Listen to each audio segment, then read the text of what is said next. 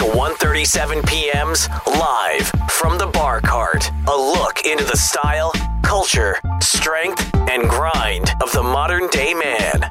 This is 1:37 p.m. Live from the Bar Cart. I'm Ryan Harwood, CEO of 1:37 p.m., and I had a chance to sit down with old friend and colleague Andy Roddick, last American Grand Slam champ. We spoke about all things tennis and his career, as well as life after tennis with the Andy Roddick Foundation and how he's currently investing his wealth. And here's my conversation with Andy. Welcome to 1:37 p.m.'s Live from the Bar Cart. I'm here today with a friend and colleague, Andy Roddick. I substituted in to do this interview today, which I don't normally do, because I have two major passions in the sports world. One is the NBA and basketball, and the other is tennis. So this is a huge privilege, and I'm very excited to be talking to Andy. Welcome, Andy. Thank you, Ryan. And we're going to try to break up this conversation into two parts. I want to go deep into the tennis world and kind of your career there. I have personally so many questions that I'm excited to ask. They don't know that we played. That's true. Nobody knows that. Ryan used to beat me in juniors all the time. No, that is not true at all. He's the best. I definitely did not beat Andy in juniors, but I do know Andy for a very long time. We grew up playing together in the national juniors. Obviously, our careers took different paths, but it's been awesome to watch how his career progressed, and that's why I am so personally fascinated to ask a lot of questions here. So the first half I want to talk about tennis, and then the second half I want to talk a little bit about life after tennis and what you've been up to. Sure. All right, awesome. So let's start at the beginning. I'm super curious about why you started tennis to begin with, like how you got into it, what attracted you to the sport. Yeah, I mean, it's as simple as you kind of do what your older siblings do, right? So I had a brother, John, who was a good player, junior national team. He was an All-American at Georgia, 6 years older than me. So my mom would have to, take him to tennis lessons, and I ended up hitting against like a backboard or a wall while he was, around it. So it's like anything your brother does, you want to do. So it's pretty much as simple as that. Was there something specific that attracted you to the sport after a while, or was it literally just you were around it at all times? I think it started with proximity. Mm-hmm. I think it's just because I was there. And then I took it up, and being a kid and being good at adult, you like doing things that you're good at, and kids, you like doing things that you're good at. So I kind of took to it pretty quickly. Liked it, won a couple little tournaments, and then you kind of become quasi obsessed with it. It gets a little bit more serious the better you get, and then it kind of was just like a downhill snowball from there. But I actually don't remember much from before I played. Really? I think I played from. I remember like the first clinic, you're like 4 years old and you don't really play anything. They have these big like Snoopy cardboard cutouts and you like throw tennis balls at it, and like it was just always fun for me. Did you have to give up any other sports in order to go all into tennis? At a certain point. Yeah. I played a lot of sports, soccer and baseball, and which I think is important for kids. And I always say, parents are like, what should I do? Which sports do we choose? I go, well, that sport normally chooses you, at a certain point. So it probably 11, I started focusing, and you're playing, national tournaments and starting to win some of those. So it's like we should probably spend some time. The tough thing about tennis is it doesn't really give you the seasonality of other sports. Like baseball, it's like you can focus on it for 4 or 5 months, whatever it is. Tennis, it's kind of like all the time. It's tough if you want to take it seriously not to kind of go in on it.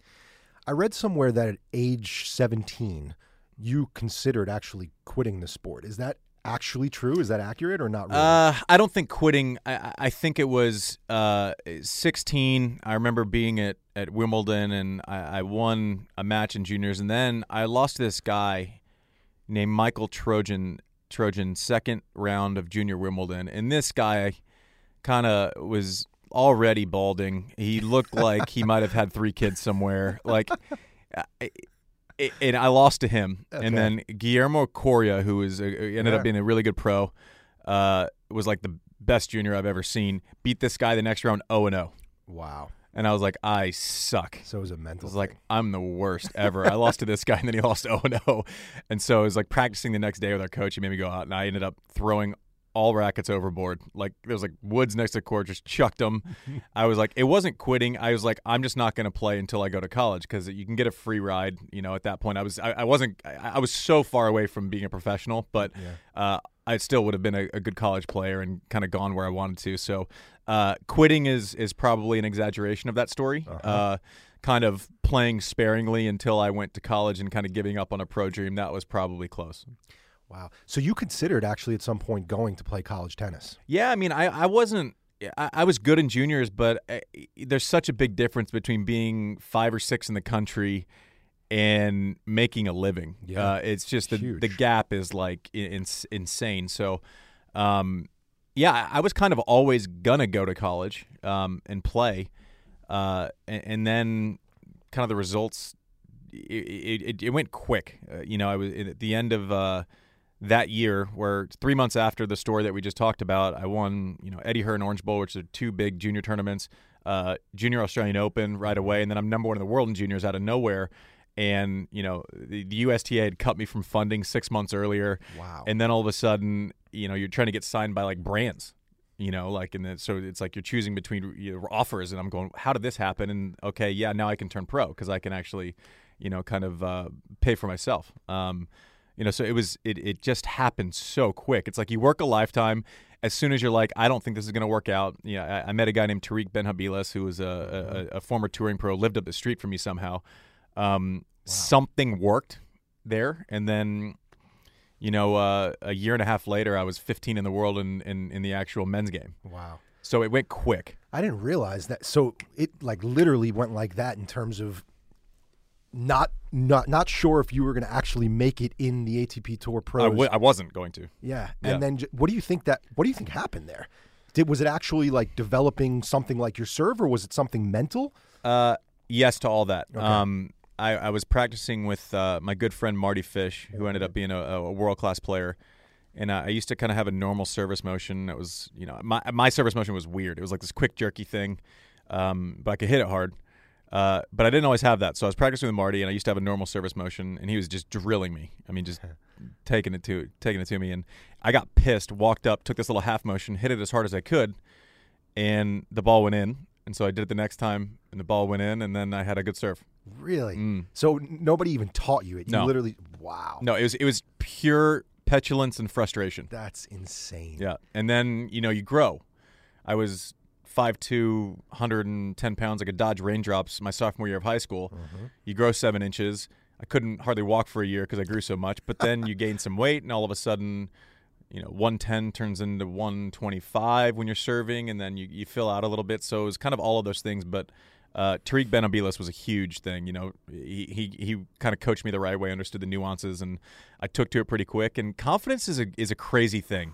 Just people talk about experience. Yep. I'll take form and confidence over all the experience in the world. Ignorance is, but give me some ignorance and some confidence, and an athlete can show you something. That's funny you say that, because when I actually pivoted from my finance career into digital media, it was completely out of ignorance. Sure. I had no clue what I was getting myself into, and it was also irrational confidence based on some research I did. I actually thought I found a white space, and whether I did or not was a completely different story. Sure. But the research told me that I had the confidence to do it, and jumped in. So I completely agree with you there. Yeah. So I want to talk about mindset for a second. You hold 32 career titles. You won the U.S. Open, Grand Slam singles champion. You were ranked number 1 in the world. So I actually broke something out here from your past, from our past, where we have the rankings here, okay? This is the rankings from my second-year 16s, your first-year 16s. You and Marty right there. You see that? Marty and Andy were 26 and 27. I'm right back there at 51 in the country. There we go. I see it. But look at all those guys all the way to the left. I mean, I know every one of these names. How crazy is that? I know. It's insane. My question, though, and Sure. I've always wondered this, is like, why you and Marty? Like, why the fuck did you guys make it? Look at how good these guys on the left they are. Yeah. What do you think made you guys take the leap? Was it skill? Was it something mental? Was it work ethic? Like, why you guys? Marty's talented, so I don't think we're going to have the same answer for both of us. Interesting. I think he would tell you the same thing. I mean, I was talking to him this morning, but, he's more talented than I am. He has better racket skills than I do. He was going to kind of be a rocket ship. I'm looking at these names now, and I think athleticism I think you can get away with hitting shots when you're 15, 16 and you serve, and you're a lot of these guys were just bigger. Yep. Then you kind of grow into yourself, and most kids look different at 14, 15, which is what I was here, and 17. Mm-hmm. These kids look like they were 17 when they were 14. So that might be something. I definitely did. You had like a beard when you were 12. It's very true. I don't know. We had similar coaches. Marty, I think, was just, as soon as he decided he was going to go, he's just that talented. I think ego matters. I think ego really matters. If I kind of had like maybe a healthy jealousy. The guys ahead of me, I'm looking at the guys my age, I'm going, man, I got to beat that guy. Like, come on. I'm like, Nick Weiss is 11. Yeah. Like, I can't be behind Nick Weiss. So I had that kind of chip on the shoulder. I don't even know chip on the shoulder. Just like it was a mix of insecurity and ego, which drove me. But I don't have a good answer. I think athleticism matters. At a certain point, you have to be a really good athlete as opposed to maybe just a good tennis player. Totally. It's like the skill set of I can play pool, throw darts, and throw a football, but that doesn't mean I can run. Yeah. I think you kind of have to have both, especially in tennis. This is hilarious, by the way. It's amazing, right? Yeah. They say that the difference between the number 100 ranked player in the world and the number 10 player in the world is minor, right? I don't know if I was always able to appreciate that, not having been on the tour and like playing versus number 100, number 10. Yeah. But do you people like to say, or at least they used to say, maybe it's different now, but they used to say it was all mental. The difference between 100 and number 10 was mental, not skill. Mm-hmm. Do you think that's accurate? It's like what's more important. I don't think you can say it's. I don't think you can deal in absolutes. Okay. Right. With that, I think. Especially it's less and less when the margin change. The difference between 50 and 20 is negligible, I think. Agreed. 110, you're probably looking at a different type of athlete. Okay. If you're looking at a Gail Monfils versus, someone who I love and I think he absolutely maximized his career, but if you look at like Gail Monfils versus like a Michael Russell, yep, who was kind of shorter totally. and just maximized, but didn't have the huge serve, the physical gifts. He was a little smaller, just a worker. Yeah. Now, if you gave Michael Russell's intangibles to a Gael Monfils, who's just an unbelievable athlete and super skill set, Gael Monfils would have been challenging for slams. So you kind of have to have that special hybrid. But the margins are insane, and we can get into like specific matches and moments and what a point here or there. Like it actually makes a difference in the way people look at your career. I mean, it's a big difference, and you can execute something perfectly, miss it by half an inch, and it might have lifelong ramifications. I mean, the margins are it's a tightrope act sometimes. Yeah, it reminds me of Al Pacino's Every Given Sunday speech. It's game is a game of inches. Yeah. It's a game of inches. Yeah, it is. It really, even tennis. Cliches, people overuse them, but they kind of exist for a reason. 100%. No, it's true. Even when I go out and play practice sets versus my friends now, it's one of those things where like you literally, if you had a break point in the first game, you don't convert, and then they end up winning the set. But if you converted that first game and that break point, the whole set probably. I'll get off on a tangent here for a second, but I was talking about it yesterday, and someone was kind of drilling down on me about this match that I had kind of forgotten, and a lot of kind of the rhetoric around my career is, what if at Wimbledon, or a couple times, and. Fed goes down and maybe you're looking at 5 or 6 slams. Like the what if game never ends. But I go, man, like I almost had 0. Like I was down a match point in 2 sets against Albania the year I won the U.S. Open. You were. I was down 2 sets, 6-5 and a breaker. Wow. And just to give you like a little, kind of what the mindset is and what you're kind of going through. Down 5-6, I'm a point away from being out of the U.S. Open. I've never been playing better, and I'm like. I won everything that summer. I beat Roger that summer, which is like seeing Bigfoot. And so I know that Albania knows I want to go tee. He's going to be leaning on it. Yeah. Now it's just a matter of, do I have enough gas to get it past him? He'd been all over my serve. So I'm like, okay, we're going low percentage. We're going out wide flat. 20% lower percentage serve. Like, so we're rolling the dice a little bit. I clear the net by an inch. He guesses tee. Kind of hits a little dribbler, reacts, nothing. You get out of the set. I missed that serve. He munches a second serve. It's like, what does it look like? What does it look like? You're not in the Hall of Fame. You're not. It's just, but like that little moment of decision. And the difference between making the right decision and wrong decision is execution. It's not actually the decision. Yeah. It's executing. It's like having an idea in business, and ideas are fine, but how you execute all the minutia, all the details, that's what actually. It's not the idea; it's who's executing it. 100%. It's funny when I actually first started Pure Wow, which is the women's lifestyle digital media company, sister company to 137 PM. Everyone told me that the women's space was crowded, and why are you doing this? There's so many women's publications out there. You've got Condé, you've got Hearst, you've got Time Inc., all these things, and it's funny. I kind of completely zoned it out, maybe irrationally, but I zoned it out in the sense that I was like, I just think I can do this better than they're doing it. Sure. I think that they're have some legacy tied to it, and there's a way to do it a little bit better. So execution really is everything. Talking about the Hall of Fame, you just mentioned you got your ring last night, right? Yeah, it's in my backpack there. Yes, I got to check that out afterwards. Watching those highlights on the screen, being in the stadium, chills or doesn't do it for you anymore? No. I mean, those. Listen, I said it during the speech last night, and I said it when I got inducted at the ceremony last year, trying to connect the 9-year-old version of myself who's stuck into the old stadium, which is Louis Armstrong. Mm-hmm. I was 9 years old. I didn't have a stadium ticket. I snuck in and watched all of those Connors matches in 91 and lost my fucking mind. Yeah. I just absolutely lost my mind. Loved it. And then all of a sudden, you fast forward to the moment Connors coaches me for 2 years. It's like, what is going on? This is insane.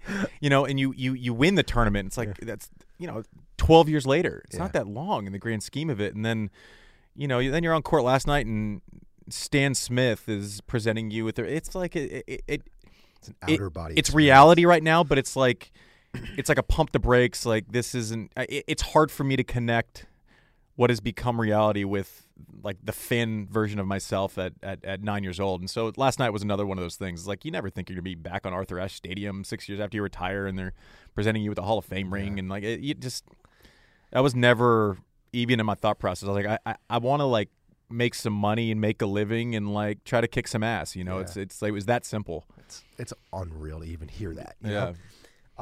Who are some opponents you hated playing against? Guys that just gave your game trouble. Yeah. So people will probably expect to hear Roger right away, but Roger was almost simpler because it was. Listen, my top level, his top level. I'm probably not gonna It was actually more pressure against a guy like Leighton Hewitt, who is a fucking animal. I mean, just best competitor I've ever seen. I mean, just never once had the biggest shot on the court. Never. But master fundamental. You knew that it was just going to suck. You knew he was going to annoy you. You knew that there was just going to be some sort of friction. But you also knew if you played really well, that you would probably win. Yes. If you played average, you would probably lose, but it was the fact that it was on your racket. Roger takes the racket out of your hand so many times that it's like, hey, listen, I played a great point. He came up with something, operation successful, but the patient died. Yeah. That's almost easier to deal with than something it was on me. It's on me. Yeah. And so Hewitt was a disaster. You'd be nervous before you went out. You knew he's just chomping at the bit, brutal. So he is an animal. Interesting. Yeah. Is there one match that stands out in your mind as the best match you've ever played in your life? Not versus Fed. I mean, it could be versus the number 200 guy in the world, but you're just unstoppable that day. I don't know. I played pretty well against Murray before I lost to Fed in the 2009 Wimbledon. He was the actual betting favorite that year. Mm-hmm. And I remember waking up that morning, and a paper was sitting out on the house we rented at Wimbledon, and they were previewing the Murray-Fed final, but we hadn't played the semis yet. Wow. And I was pissed. Wow. I'm like, man, I've been in the finals here before twice. I've been in the semis, but I'm like, all right. So I was pretty pissed. That was a good match. The U.S. Open final was a pretty good match. I kind of dominated that from start to finish. Versus Ferrero. Yeah, there were some Davis Cup matches that I played well, but I don't think there was one where it was like, this was the day where I played great. I don't know. You play well, and you kind of, I think you get in that place where you feel like you have complete control of everything, probably for 5% of your career. Yeah, it's interesting. What was it like? You beat Sampras when you were 18 years old. If from an outsider's point of view, that feels like a pivotal moment in someone's career mentally. Mm-hmm. To be like, the torch has been passed to me. I can play at these leagues at a different level than I thought maybe I could. Like Sampras, one of the greatest of all time. Was there something mental that changed for you there, or was it just like another win? Yeah, there were a lot of no. It's definitely not another win. Yeah. I mean, he was like an idol of ours. It was so you win your first round. I remember I beat a guy named Harel Levy, who was a good player. He's like 50 in the world. I'm like, okay, top 50 win. Like, I think I was ranked 130 at the time. I had won some challenger titles, which is like the minor leagues, be like AAA baseball. So people were pointing at me. There was some hype. I was the number one junior in the world the year before, so I'd won some Grand Slams. So it's like, this is like the next guy. Like, hopefully, like, but you build up a lot of guys, and then they don't really get there. So beat him, and then I played a guy named Marcelo Rios, who was a former number one. Of course. Great player, complete asshole. Was he really? Oh, he's the worst. So I'll tell you the story on how that ended. We're getting to Pete. Yeah. But so I beat him pretty easily, like 4-1. I'm going, all right, well, that's convincing. And this guy was, at the time he was like 20, but I'm like, this guy's, good. And then I play Pete. Yeah. And it's the first time I've ever played a live match on ESPN. And I come out and it's coming off pretty hot, and I feel good. And you win the first set. I'm like, all right. And the whole time I can't get over this. I'm looking like you're having to fight these moments where it's like you're in the moment, you're trying to execute, and it's just tennis, and you've been playing it your entire life. And then I look over, and he's doing the thing where he's flicking the sweat off of his eyebrow. I'm like, I've watched this my entire life. The thick eyebrows. Yeah, it's like he's walking around like a head kind of hanging. He's doing the little pump fake thing before his serve and lifting the toe up, and I'm going, shake it off, man. Like, you got to get rid of it. Like, all I wanted to do was like ask him for like a picture, and then end up winning. I'm going, all right, like I can beat the best players in the world. So that, yeah, you picked probably the match that I would have picked. It was like, where was it pivotal to where it went from I can make a living to like I can win on tour like really young. Yeah. And this could be like a thing. That's awesome. And so that was probably the match that I would have picked, kind of, but also knowing that you can step up like on TV in a full stadium. At that point he had won that tournament $1 million. That's on Pete's terms. Yeah. You're the guest in that situation. So you can't really answer those questions until you do it. And so from then on, it's like, okay, stadium, I got it. No problem.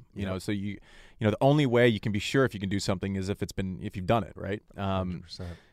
So it was a bit of a blur, but that was a good day. It's like the new, you see the new Nike ad where it's just crazy until you actually do it. Yeah, that's right. It's awesome. I looked up the head-to-head matches. You actually had dominated the Pete Sampras head-to-head, but you had more trouble with Agassi. Yeah.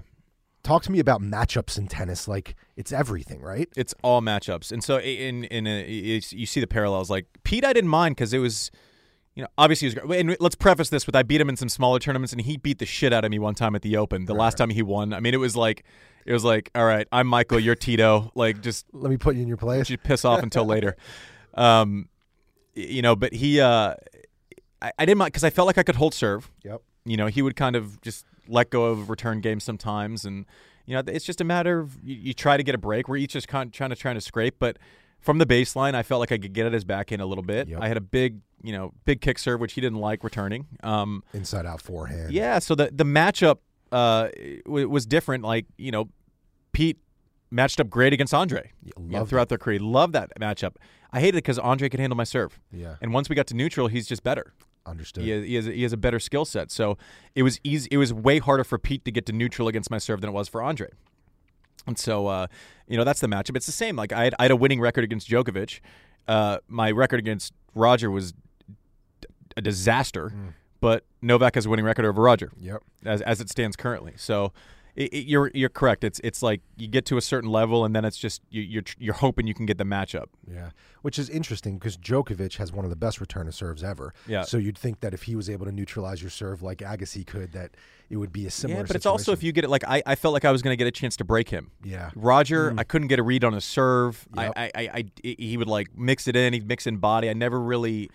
He was not predictable at all. Like he would played him for a decade plus, and break point down, ad side, I still don't know where he's going to go. And so he was able to kind of mess with it. And also, Djokovic was really, really good, but like I could hit a chip down to him, and I knew I could get away with some stuff that I didn't feel like I could get away with against Roger. And let's be fair, like I was up 5-2 against Djokovic, and it was one version of Djokovic, and then he became like the world beater. Mm-hmm. He drilled me the last 2 times we played. So I think I retired just in time for that for that head-to-head. For his domination. Yeah. I'm sure you get asked this all the time, but I need to know for myself, the throwing away of the trophies thing, like that whole thing. Like, what is that all about? It wasn't that dramatic. My wife said, like, I came home and, I don't know, we're moving and, a lot of these trophies, it's like you get one and, you're in China somewhere and it's like I was there. I have the memory. You would walk into our house and not know that I played tennis. Yeah. So I the sentiment of value is for me is like the memory of it, right? And it's like the guys who I was there with, some weird looking shaped thing that has like sponsor logos all over it. Like that's not it for me. Interesting. I obviously have my U.S. Open. I don't know where one of my Wimbledon plates is, but I still have one of those. I still have and also the stuff like where people come over, they want to see it. Yep. Like I have that stuff. But I don't want to say random because that doesn't do it. But like trophies that. I don't know that anyone wants to see San Jose from like 2008. I would, man. I'd come over. I'd probably take it from you. Man. Well, my wife had a good point. She's like, "You're such a dumbass. You could have like given him away." Seriously? It was irrational. We were moving boxes, so it was a clutter thing more than anything. Yeah, it was just like, and also like I don't want people to walk into a room and it's like 30 trophies. Like, don't be a douche. So, we had like this. We were unloading a bunch of stuff, so we had this like just dumpster out in front of our house, and so I just walked out and just tossed them. That was it. Very, very spur of the moment. Next gen guys, the guys coming up. Do you think anyone, when eventually the big four, or right now the big three, move on, which it seems like they never will. Yeah. But when they're like Benjamin Button, seriously, when they do. Who do you think has an actual chance to be a dominant number one world player of the next gen guys? I wish Kyrgios treated tennis like a job. I think he's amazing for tennis. Mm-hmm. He's like, you can't take your eyes off of him. Yeah. You just don't know what he's going to do. He creates more press and buzz than any guy who's ever had a career high ranking of 13. But not for the right reasons, in my opinion, always. Fine. But like, listen, you're in the business of eyeballs, right? Sure. Like he creates it. So, and he's got the talent. Like I would go back and replay my career with his skill set in a heartbeat. Really? Oh my God, the guy's a joke with what he can do with the tennis racket. Alex Zverev seems to have a little bit of a bugaboo in slams right now. But that was the book on Roger for a little while. He didn't make it past the quarters until he won Wimbledon the first time.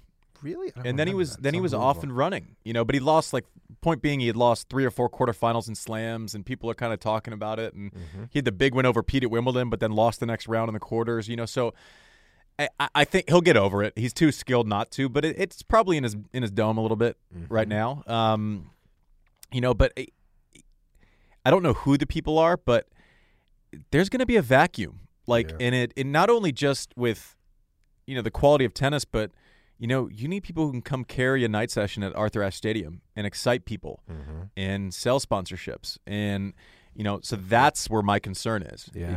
They'll fill. People come, there's always talent. The next generation's always coming. Who it is, that's the fun game to play.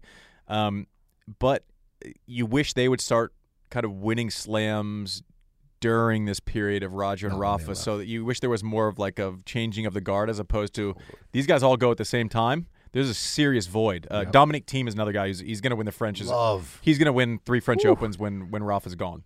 Did you see that match? Yeah, it's great. I mean, the guy's super, and like I like Zverev goes about it the right way. Like he works hard. Thiem, I don't know him personally. People love him though. He's a great reputation. Like he works hard. He's like kind of like the way you'd want those guys to be. So. Guys will fill the void as far as between the lines, but like you can't replace like global icons. You can't. And it was Serena also. Like I mean, it's just they better enjoy their free meal when it's here. Totally. Because when that goes, it'll be more of a challenge, especially without like a huge American presence in this market. You know, you get to the point where Roger can sell anywhere, anytime. Same with Rafa. You know, but they need certain stars in certain markets. Yeah. It reminds me a little bit, I always equate it, I'm a huge diehard NBA guy. Yeah. It reminds me a little bit of when Michael left the sport, and it felt like there was, like with Iverson and Garnett, like they were great, but there was no... But we don't have a home team, which is tougher. Yeah. Like, you're like, if you're in Philly and Jordan retires, like, you're still a Philly fan. Yep. You know, so we don't have a home team, so we need individual stars even more than the leagues. Totally. Yeah. That makes sense. Do you think the sport has changed since you retired? Yeah, I guess so. I don't know. I guess it always changes. But I'm not one of those guys who's like, you know, I did a bunch of live TV, and every athlete in the room was like, it was better when we played. I'm not that guy. Like, the players are so much better than when we played. It's always going to get better. Better and better. Maybe not better than the Fed Nadal Djokovic generation, but seriously. yeah, it's you know, it's bigger business. You go to the U.S. Open, and it's suites and fancy people and fireworks and Kelly Clarkson singing, and you know, it's an event, and you know, but it's you know, that's the way it is. Top 10 tennis players of all time, excluding yourself. So I'm not close. Gosh, I like in order, or doesn't have to be. I've never no particular order. Give me that pen, because I don't want to Forget someone. I'm going to mess this up, and then it's going to be on record. Yep. Well, okay, I'm so going to tweet it out too. that's fine. The top. Okay, so it starts with Fed. Yep. Rafa, obviously. Mm-hmm. So Novak tied with Pete Sampras. That's insane. I didn't even think of that. So you're going to have the three guys from the same generation with the most Grand Slams ever. So obviously, Pete, Novak. Next one This is where it gets interesting. Next one on the line is Borg. Okay. Laver. He respects the history of the sports, So folks. That's six guys. So who do I have left? I said Pete. After Borg, then it drops down to like the 8 slam category. So it's like Connors, Agassi, McEnroe. Lendl. Lendl. That's where it's like you're picking like Lendl over Connors or Connors. I mean, then it's Yep. Guga Kuerten? No, I love Guga, but you're talking about like the all timers. Four, Borg is 5, Laver 6, and these aren't in order, by the way. 6, 7, 8, 9. Okay, so Mac. And there you got it. I think that's it. I think it's.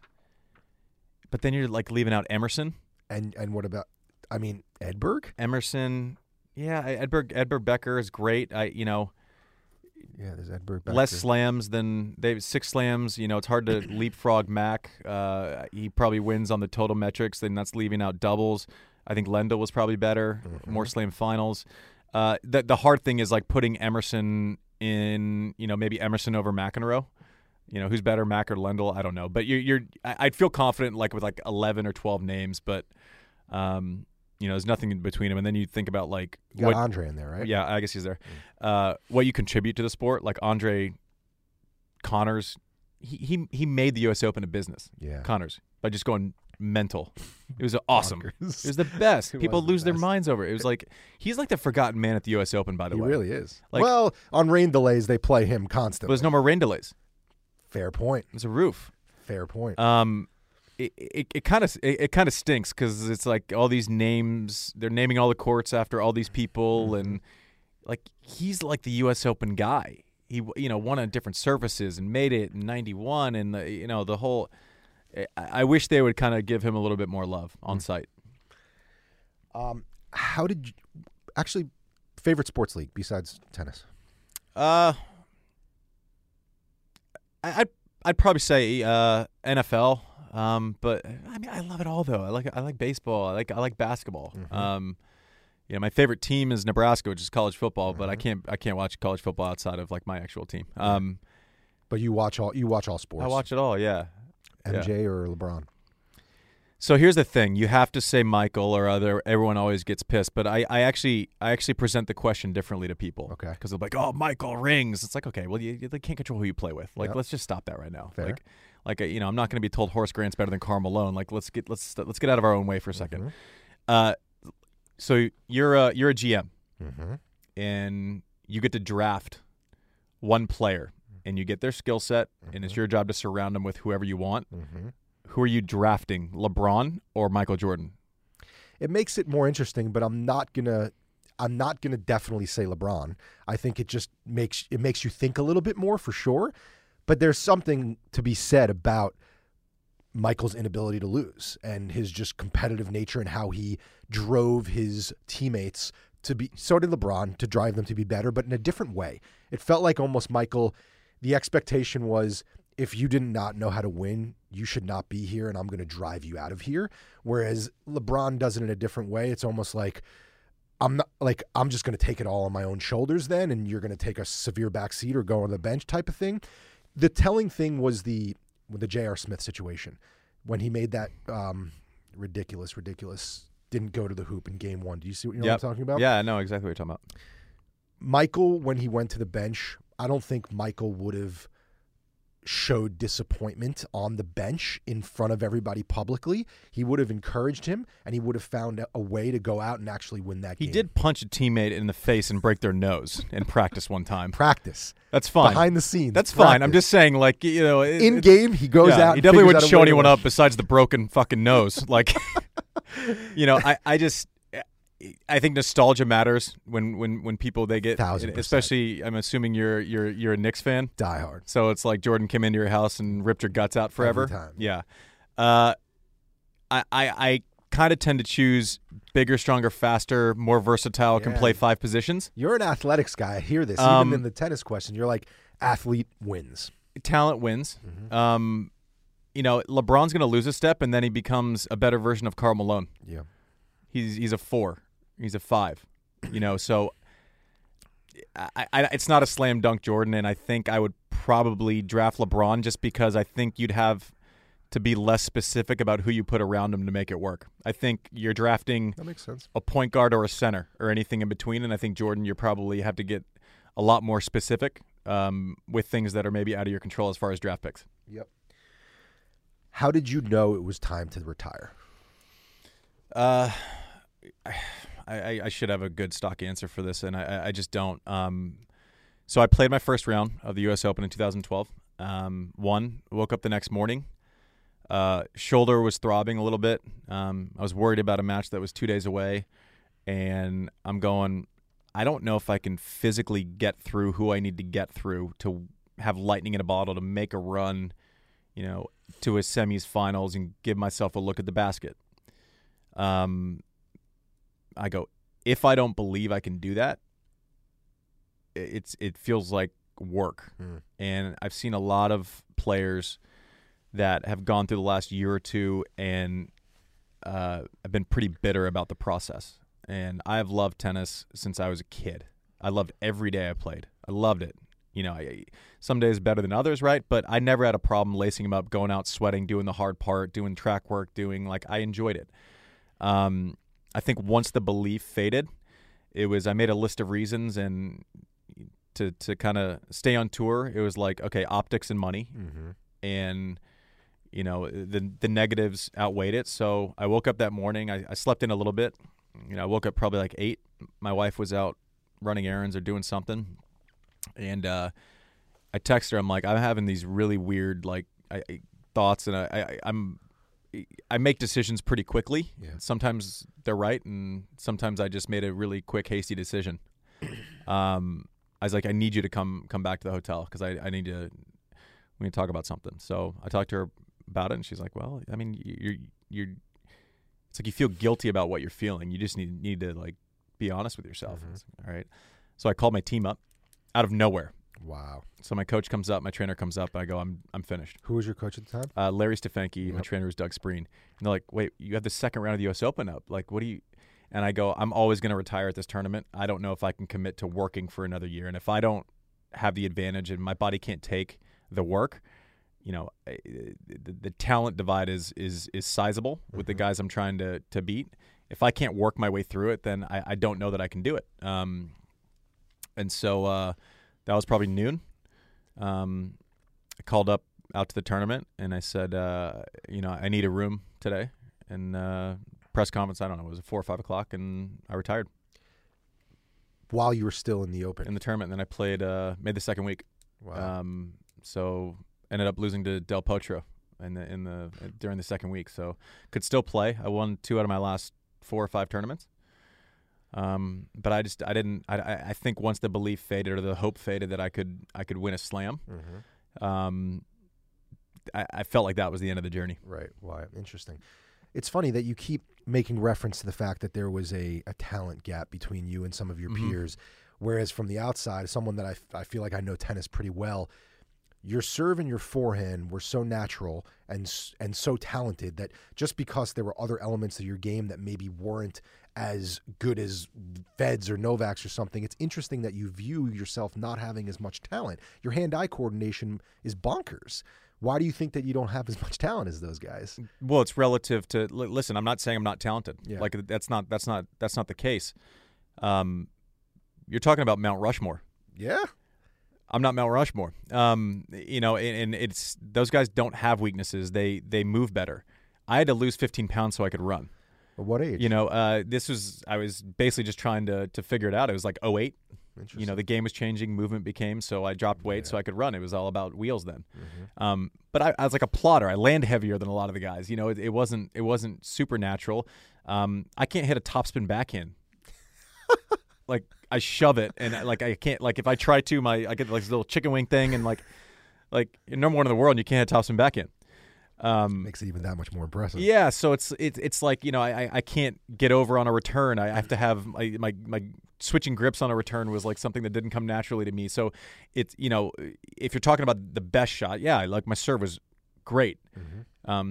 It's like a fastball hitter. You throw him a fastball and knock it out, but you don't have to throw him fastballs. Right. So I don't want to come off as like the woe is me. I don't have talent. I absolutely did. Yeah. But you're talking about the guys that are going to end up being the 3 greatest of all time.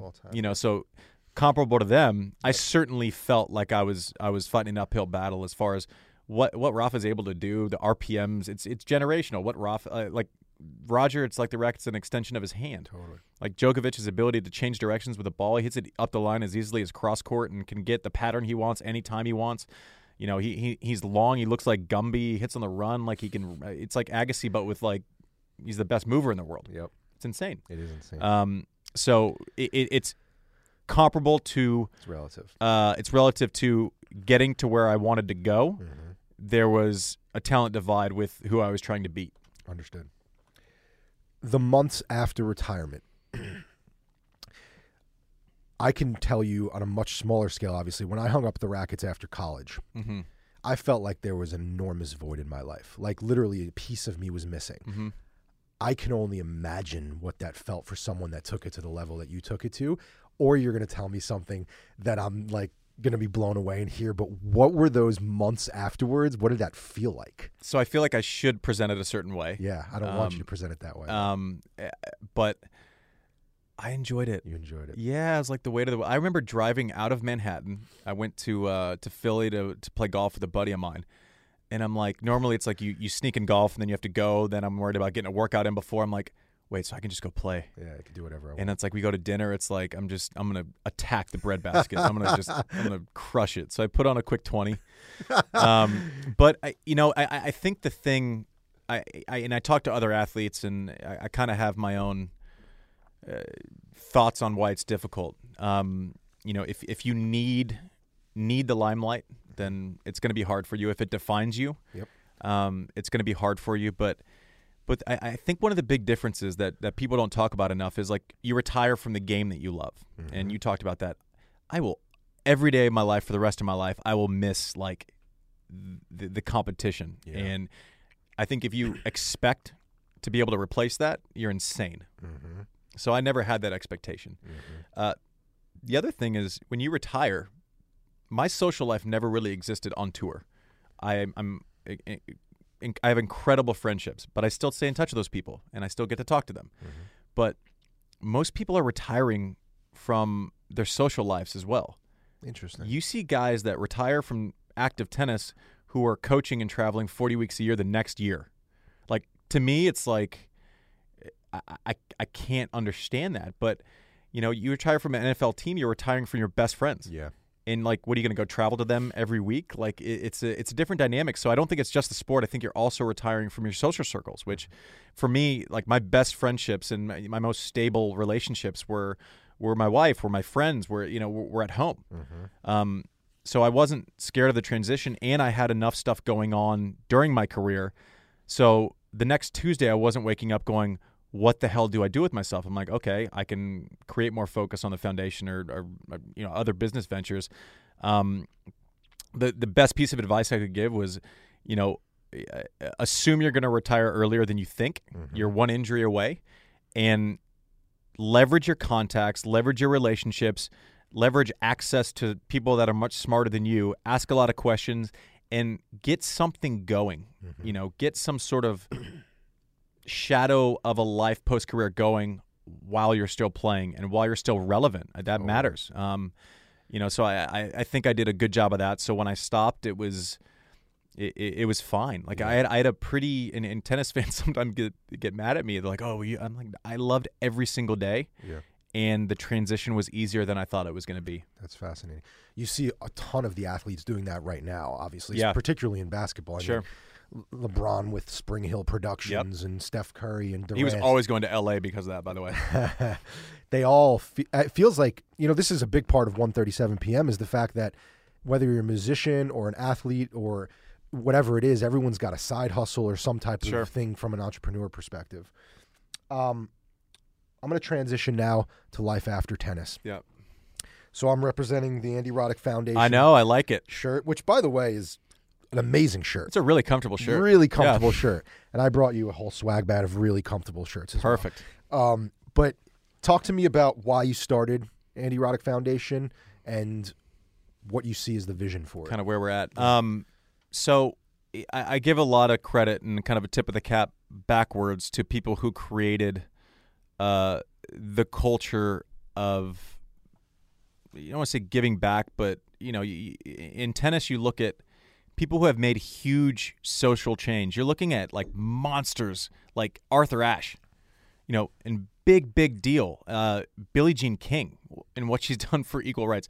Martina Navratilova, being the first really famous, worldwide famous to come out as gay when it wasn't easy. Accepted. It wasn't easy, right? I mean, it was very polarizing. You like to think, now it's a lot easier, especially in a younger generation. I don't think people care at all. I really don't. You're always gonna have outliers who are, whatever. But and you look at Andre Agassi and his work in the nonprofit space and his charter schools. He's transformed an entire side of Las Vegas. Roger Federer is a lead ambassador for UNICEF.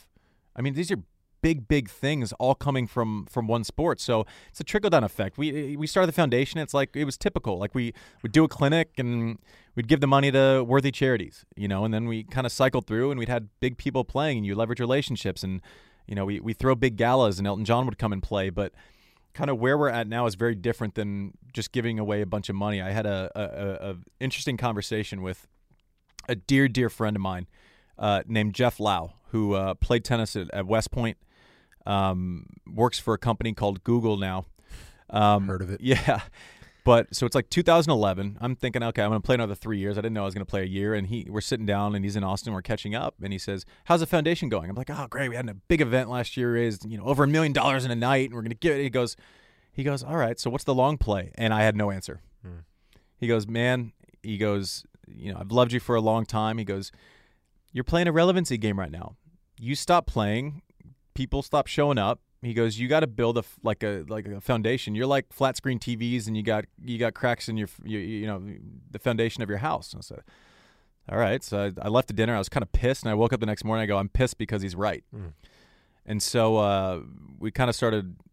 What we're doing now is there's a divide between good schools and bad schools. There's a much bigger divide between haves and have-nots once the school day ends and once summer vacation starts and it's idle time and maybe a single parent home who can't provide quality programs for their kids, and we take for granted going to tennis camp. It's like that was great, but you don't realize the value add there. So we really have focused in the kind of the out of school time space. We're in 3 schools in Austin. We have 3 schools, direct service, which is about 250 kids at each school, after school, summer, and we run 11 different sites for the city of Austin, parks and recreation across the east side of Austin, which is kind of a lower socioeconomic area. And so we serve over 3,000 kids this summer. We have a full-time staff of 12 and a volunteer base in the hundreds now. That's amazing. And you focus on things like financial literacy, tech literacy, sustainable food growing. We start our programs in kindergarten. Wow. And that's the common reaction, because it's like most people like college prep's a cool buzzword, and people like that. Jail capacity in the state of Texas is predicted on 3rd grade reading levels. What? Yes. So they'll walk out, and it's pretty accurate, and so they'll walk out what the next 20 years look like based on how you read in 3rd grade. So it's like, okay, gosh, if you start in 6th grade, are you too late? Mm-hmm. Maybe for some, no, but for a lot, yeah. So we started, we're K through 5. So it's been great. We're making a huge difference. We've been recognized nationally and locally, and it's been a great thing. But our board is insane. It's a bunch of execs who are entrepreneurs who have started their own. We run our foundation like a business. Yeah. It's like, okay, our plan is to expand. How do we lower our cost per child while expanding? What resources do we have that are in place that we don't have to repeat? So for me, it's been like we're kicking ass. We're doing really, really good work that I have no problem bragging about. But for me, it's like a free education. Every time we sit in a board meeting, we're having these high-level conversations and these strategic, okay, do we try to go 10,000 kids and do a little bit, or do we go deep? Our first program our first school we started with 80 kids. Okay. And it's like, wait, you're raising this amount of money for 80 kids? It's like, it's an investment in the quality of what we're doing, and it will grow, and it will, but that's a hard call to make. Totally. And to explain. So, I think we've added a lot of value. Selfishly, I've gotten more out of it than anyone. Right. And it's a need that kind of gets ignored. People kind of default to buzzwords a lot of times. It's like, well, the school system, let's help. Mm-hmm. Let's not blame. Let's help. Let's add value somewhere. And so, I've gotten a lot of good advice. If we had followed everything I thought we should do, we would have messed it up. Mm. So I think going from like your selfish existence of tennis, where it's like all your call and you create your own orbit, learning how to be wrong matters. Yeah. And so that's probably been the biggest lesson. Do you have aspirations to try to expand to other states? Yes. I mean, I open to it. Yeah. I can't fundraise in 20 cities. Yeah. I just can't do it. I think pie in the sky idea is we create an unbelievable proof of concept in our backyard. Mm-hmm. And I think that's what I think we've done that. I think there's still some space to do it more. I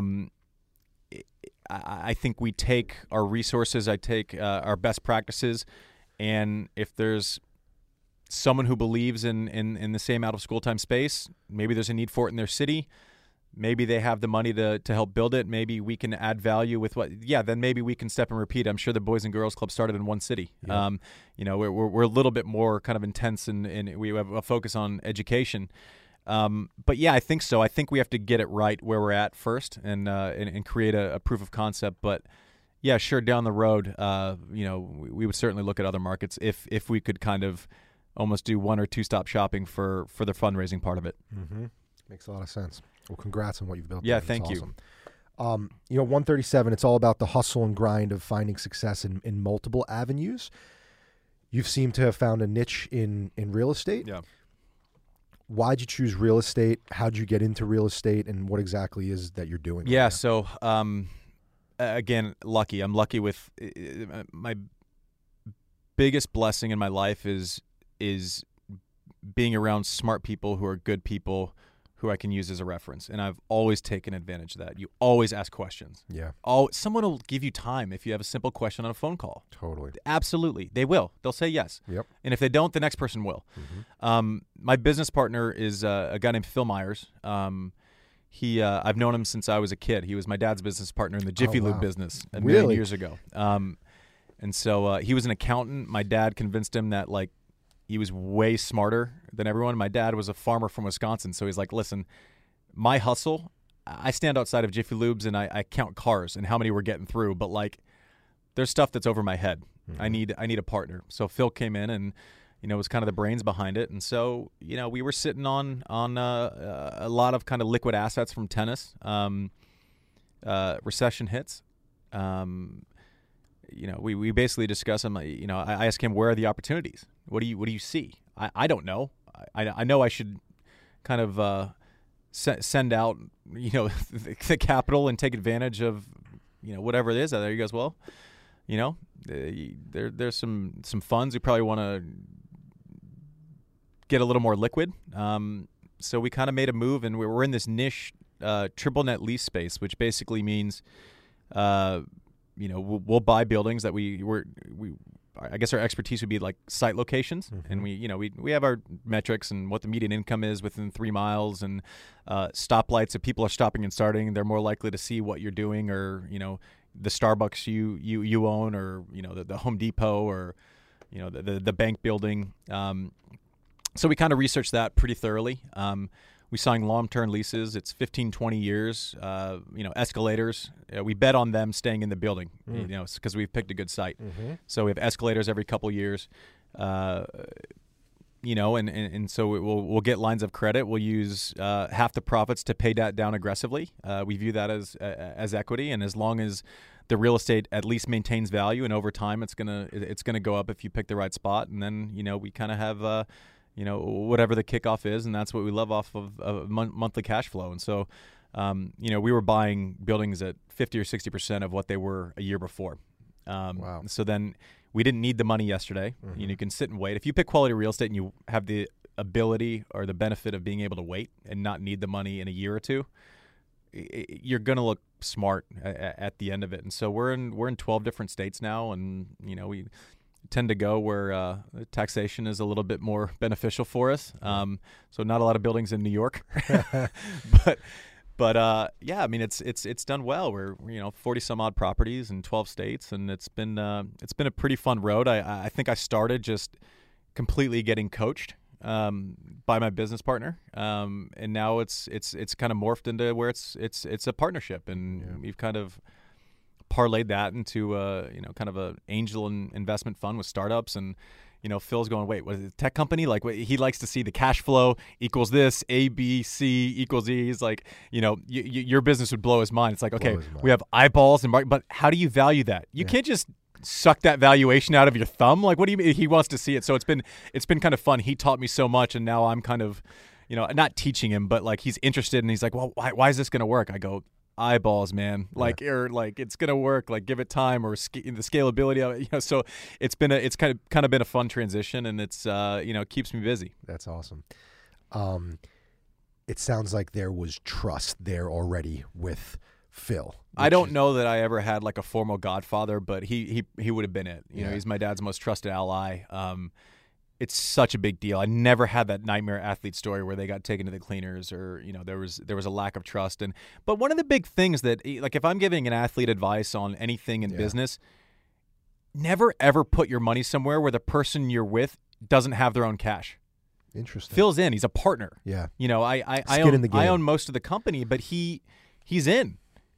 It goes shit. Like, he's just as depressed as I am. Like, you have to, like, advice is one thing, but like advice where it's like, hey, I'm going in on this. This is what I'm putting up. Ask someone what they're putting up. Ask them how invested they are. You're more likely to come out on the good side. You're not going to get taken to the cleaners by someone trying to use your money to hit a home run and then brand themselves off of that play. Angel investing. You mentioned angel investing. What are some things that you're really excited about that you're an angel in right now? So I have a list because I always forget them. William Murray is a retail brand. I had I was part of a nice exit with a brand called Travis Matthew, which exited to Callaway for $125 million. But there's a lane that I kind of like with former athletes. It's like, post-career, it's like finding a clothing brand, and they'll pay you an obscene amount of money for a lot of people, but they also want you to show up 20 times a year in Paris, and I just wasn't willing to do that. And so the conversation with Travis Matthew is basically like, okay, I need terms that represent the value add that I can give to your company, but I want to put in my own capital. So give me favorable terms on my investment based on what I can add with visibility, everything else. And if we get to a sweetheart deal, you can have as much of my capital as you want. I think that's a real lane for retired athletes. And so we're trying to kind of repeat that with William Murray, which is William Murray stands for Bill Murray. It's the only worldwide licensing deal that he has with his brothers. And it's kind of in the golf space, but it's like Bill Murray. Who doesn't like Bill Murray? So we're also in a brand out of Austin called Outdoor Voices. Yeah, I know Outdoor Voices. Which is kind of like I know it fairly well, actually. Yeah, doing things, and that's cool. Ty's done it. So the way we do real estate is extremely old school. It's been a great business for us. It's super reliable, creates cash flow. It's comfortable.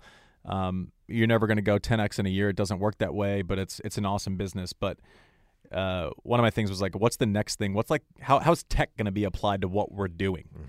Businesses. And so there's a company out of Austin called Ideal Spot, which basically, if you need a location in Austin, it's almost like a Zillow for commercial real estate. So connecting locations with brands, but not having to like drive around town. So it's like Zillow. You plug in 3 bedrooms. I need this. Like, so if you're Starbucks, you need an end unit for a drive-through. You can plug that in. Space. So Ideal Spot's awesome. I think that's going to be a monster. I love that. Kind Financial, which is basically the infrastructure in the marijuana business. So seed to sale. You don't ever touch product, but it's basically just organizing, being a proper infrastructure. Right now, people are like, it's legal in California. People are just carrying cash around. Yep. It's insane. Banks don't want to get involved with it. So as it gets, I think it'll eventually be legal in the majority of states. I think it's just screaming for an infrastructure play that can connect these businesses to banks, to Is that a software or that's an like actual physical infrastructure? Software, yeah. And I mean, it has a lot of iterations, but it's a company I believe in strongly. Tips Treats is a company out of Austin, Texas. It's a warm cookie delivery company. They've raised on a $150 million valuation, and that was on 38 tiny stores. Wow.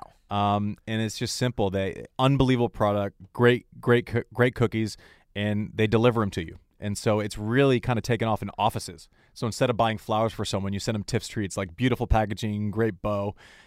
Just in Austin right now? No, so they're in Austin. They're all over. So they're like in Texas. They're Houston. I want to say Dallas.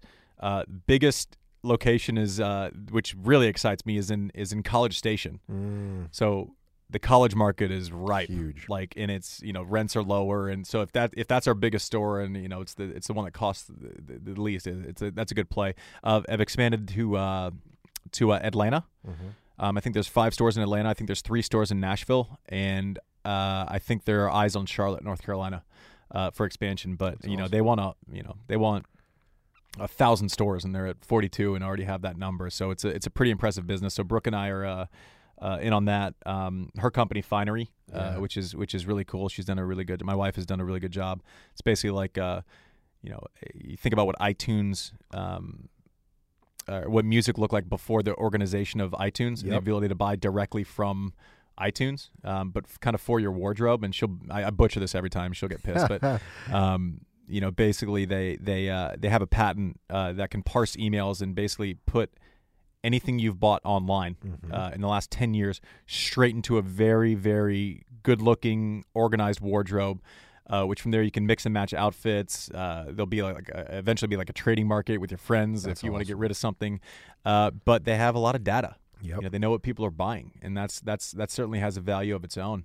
But it's really cool to kind of see her. She's raised money in Silicon Valley and is done really well. And I know you've done some stuff with her with Pure Wow, which is she's always grateful for. So that's pretty cool.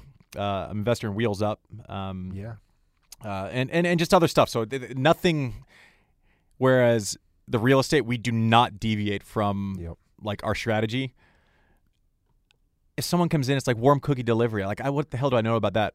But Leon and Tiffany Chen, they're unbelievable. You hear them talk about like operations and reinvesting. It's like, I like you guys. Like, cookies are great.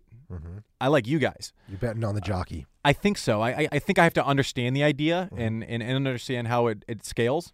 That's a big thing. But execution, people. I leave and I'm like, yeah, okay, so this business is great, and I want access to your next 5 deals. That's the kind of person like I want to be associated with. So it's just been really fun, and kind of the real estate gave us the opportunity to jump into this kind of separate family. I don't know what the hell you call it, but our interest in other deals. Yeah.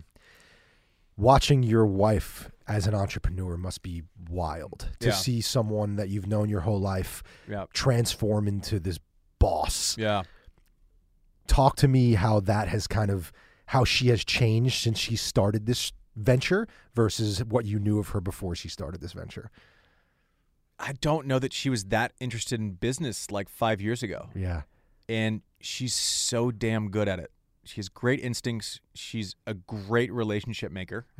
Mm-hmm. She has the ability to make everyone kind of feel good, but her instincts are amazing. And also she's good at asking questions if she doesn't know the answer. She's like, I'm co-founder of a tech company. I don't know. Like, she had to learn like tech verbiage. Totally. So did I, by the way. She kind of jumped in, but I also realized she showed me that like basically anyone. I think the word entrepreneur gets thrown around too much. Yep. I am not an entrepreneur. I am an investor. Mm-hmm. I like to follow smart ideas, smart money, but I'm not a builder. Mm-hmm. I'm not a creator. The real estate's buying and selling. It's not creating a product. It's not, starting with nothing and then you create Pure Wow or this company or whatever else. She's an entrepreneur. Like she cares. She doesn't want to know what I'm going to get out of it. She wants to build something awesome, and I want to know what I'm going to get out of it. It's very different. So I probably would have called myself like some sort of entrepreneur 2 years ago. I'm not that, and she's proven that. I kind of see what it looks like close up, and she's a badass, man. She's like on a show. She's still on a Netflix show. They're going into their 27th season. It's crazy. And then so we're out there a little bit, and then she's working in LA, and then she co-founded a company in New York, and then we live in Austin, and we visit North Carolina a lot. And, so she just does it all. Oh, by the way, we have a kid who's 3 and a daughter who's 9 months. Who, we've only been apart from our son 2 nights in 3 years. Wow. So it's like she just does it. She just kind of amazing. She decides the answer is yes, and then figures it out. It's really cool to watch. Yeah. That's really cool. And I do think there's an actual interesting parallel between entrepreneurship and being an athlete, though, because you had to invest in yourself, and that same work ethic that maybe an entrepreneur puts in day out, you're putting that same work ethic in as an athlete, which is why I do think a lot of times athletes succeed in the business world when you do give them a chance to shine there, because there's a certain work ethic and refusing to lose mentality that you want to walk through walls in order to succeed. So don't cut yourself short too much on being an entrepreneur. Well, I do see I guess my startup started when I was like 6. Exactly. You're playing tennis, and I don't have the energy to do it again. Like you entrepreneurs are insane. We're gonna wrap up soon. I'm curious, as a father, because I'm a father of 2 as well. Are you going to encourage your kids to play tennis? No. So if they love it, then I'm not going to tell them no. Mm-hmm. But if they're like, oh, let's go play tennis, I go, let's like go play golf first. Let's go do something where you're not going to be alone in a hotel room for the next 15 years of your life. To where it's like, you get the commentators and they only think like 4 players on earth are good. Yep. It's a tough thing. It's a tough thing. And, if you make it to the top of the game and you're marketable, then it's awesome.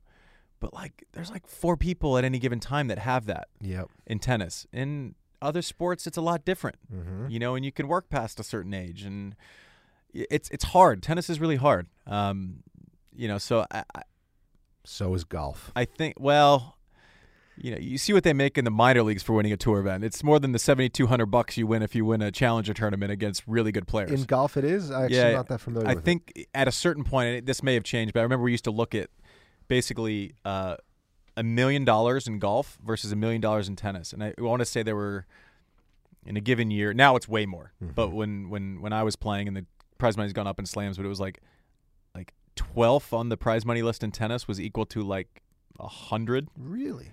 In golf. So tennis has a really good trick of announcing a winner's check. That's insane. Like, someone's going to win the U.S. Open and they're going to announce like a $4 million check.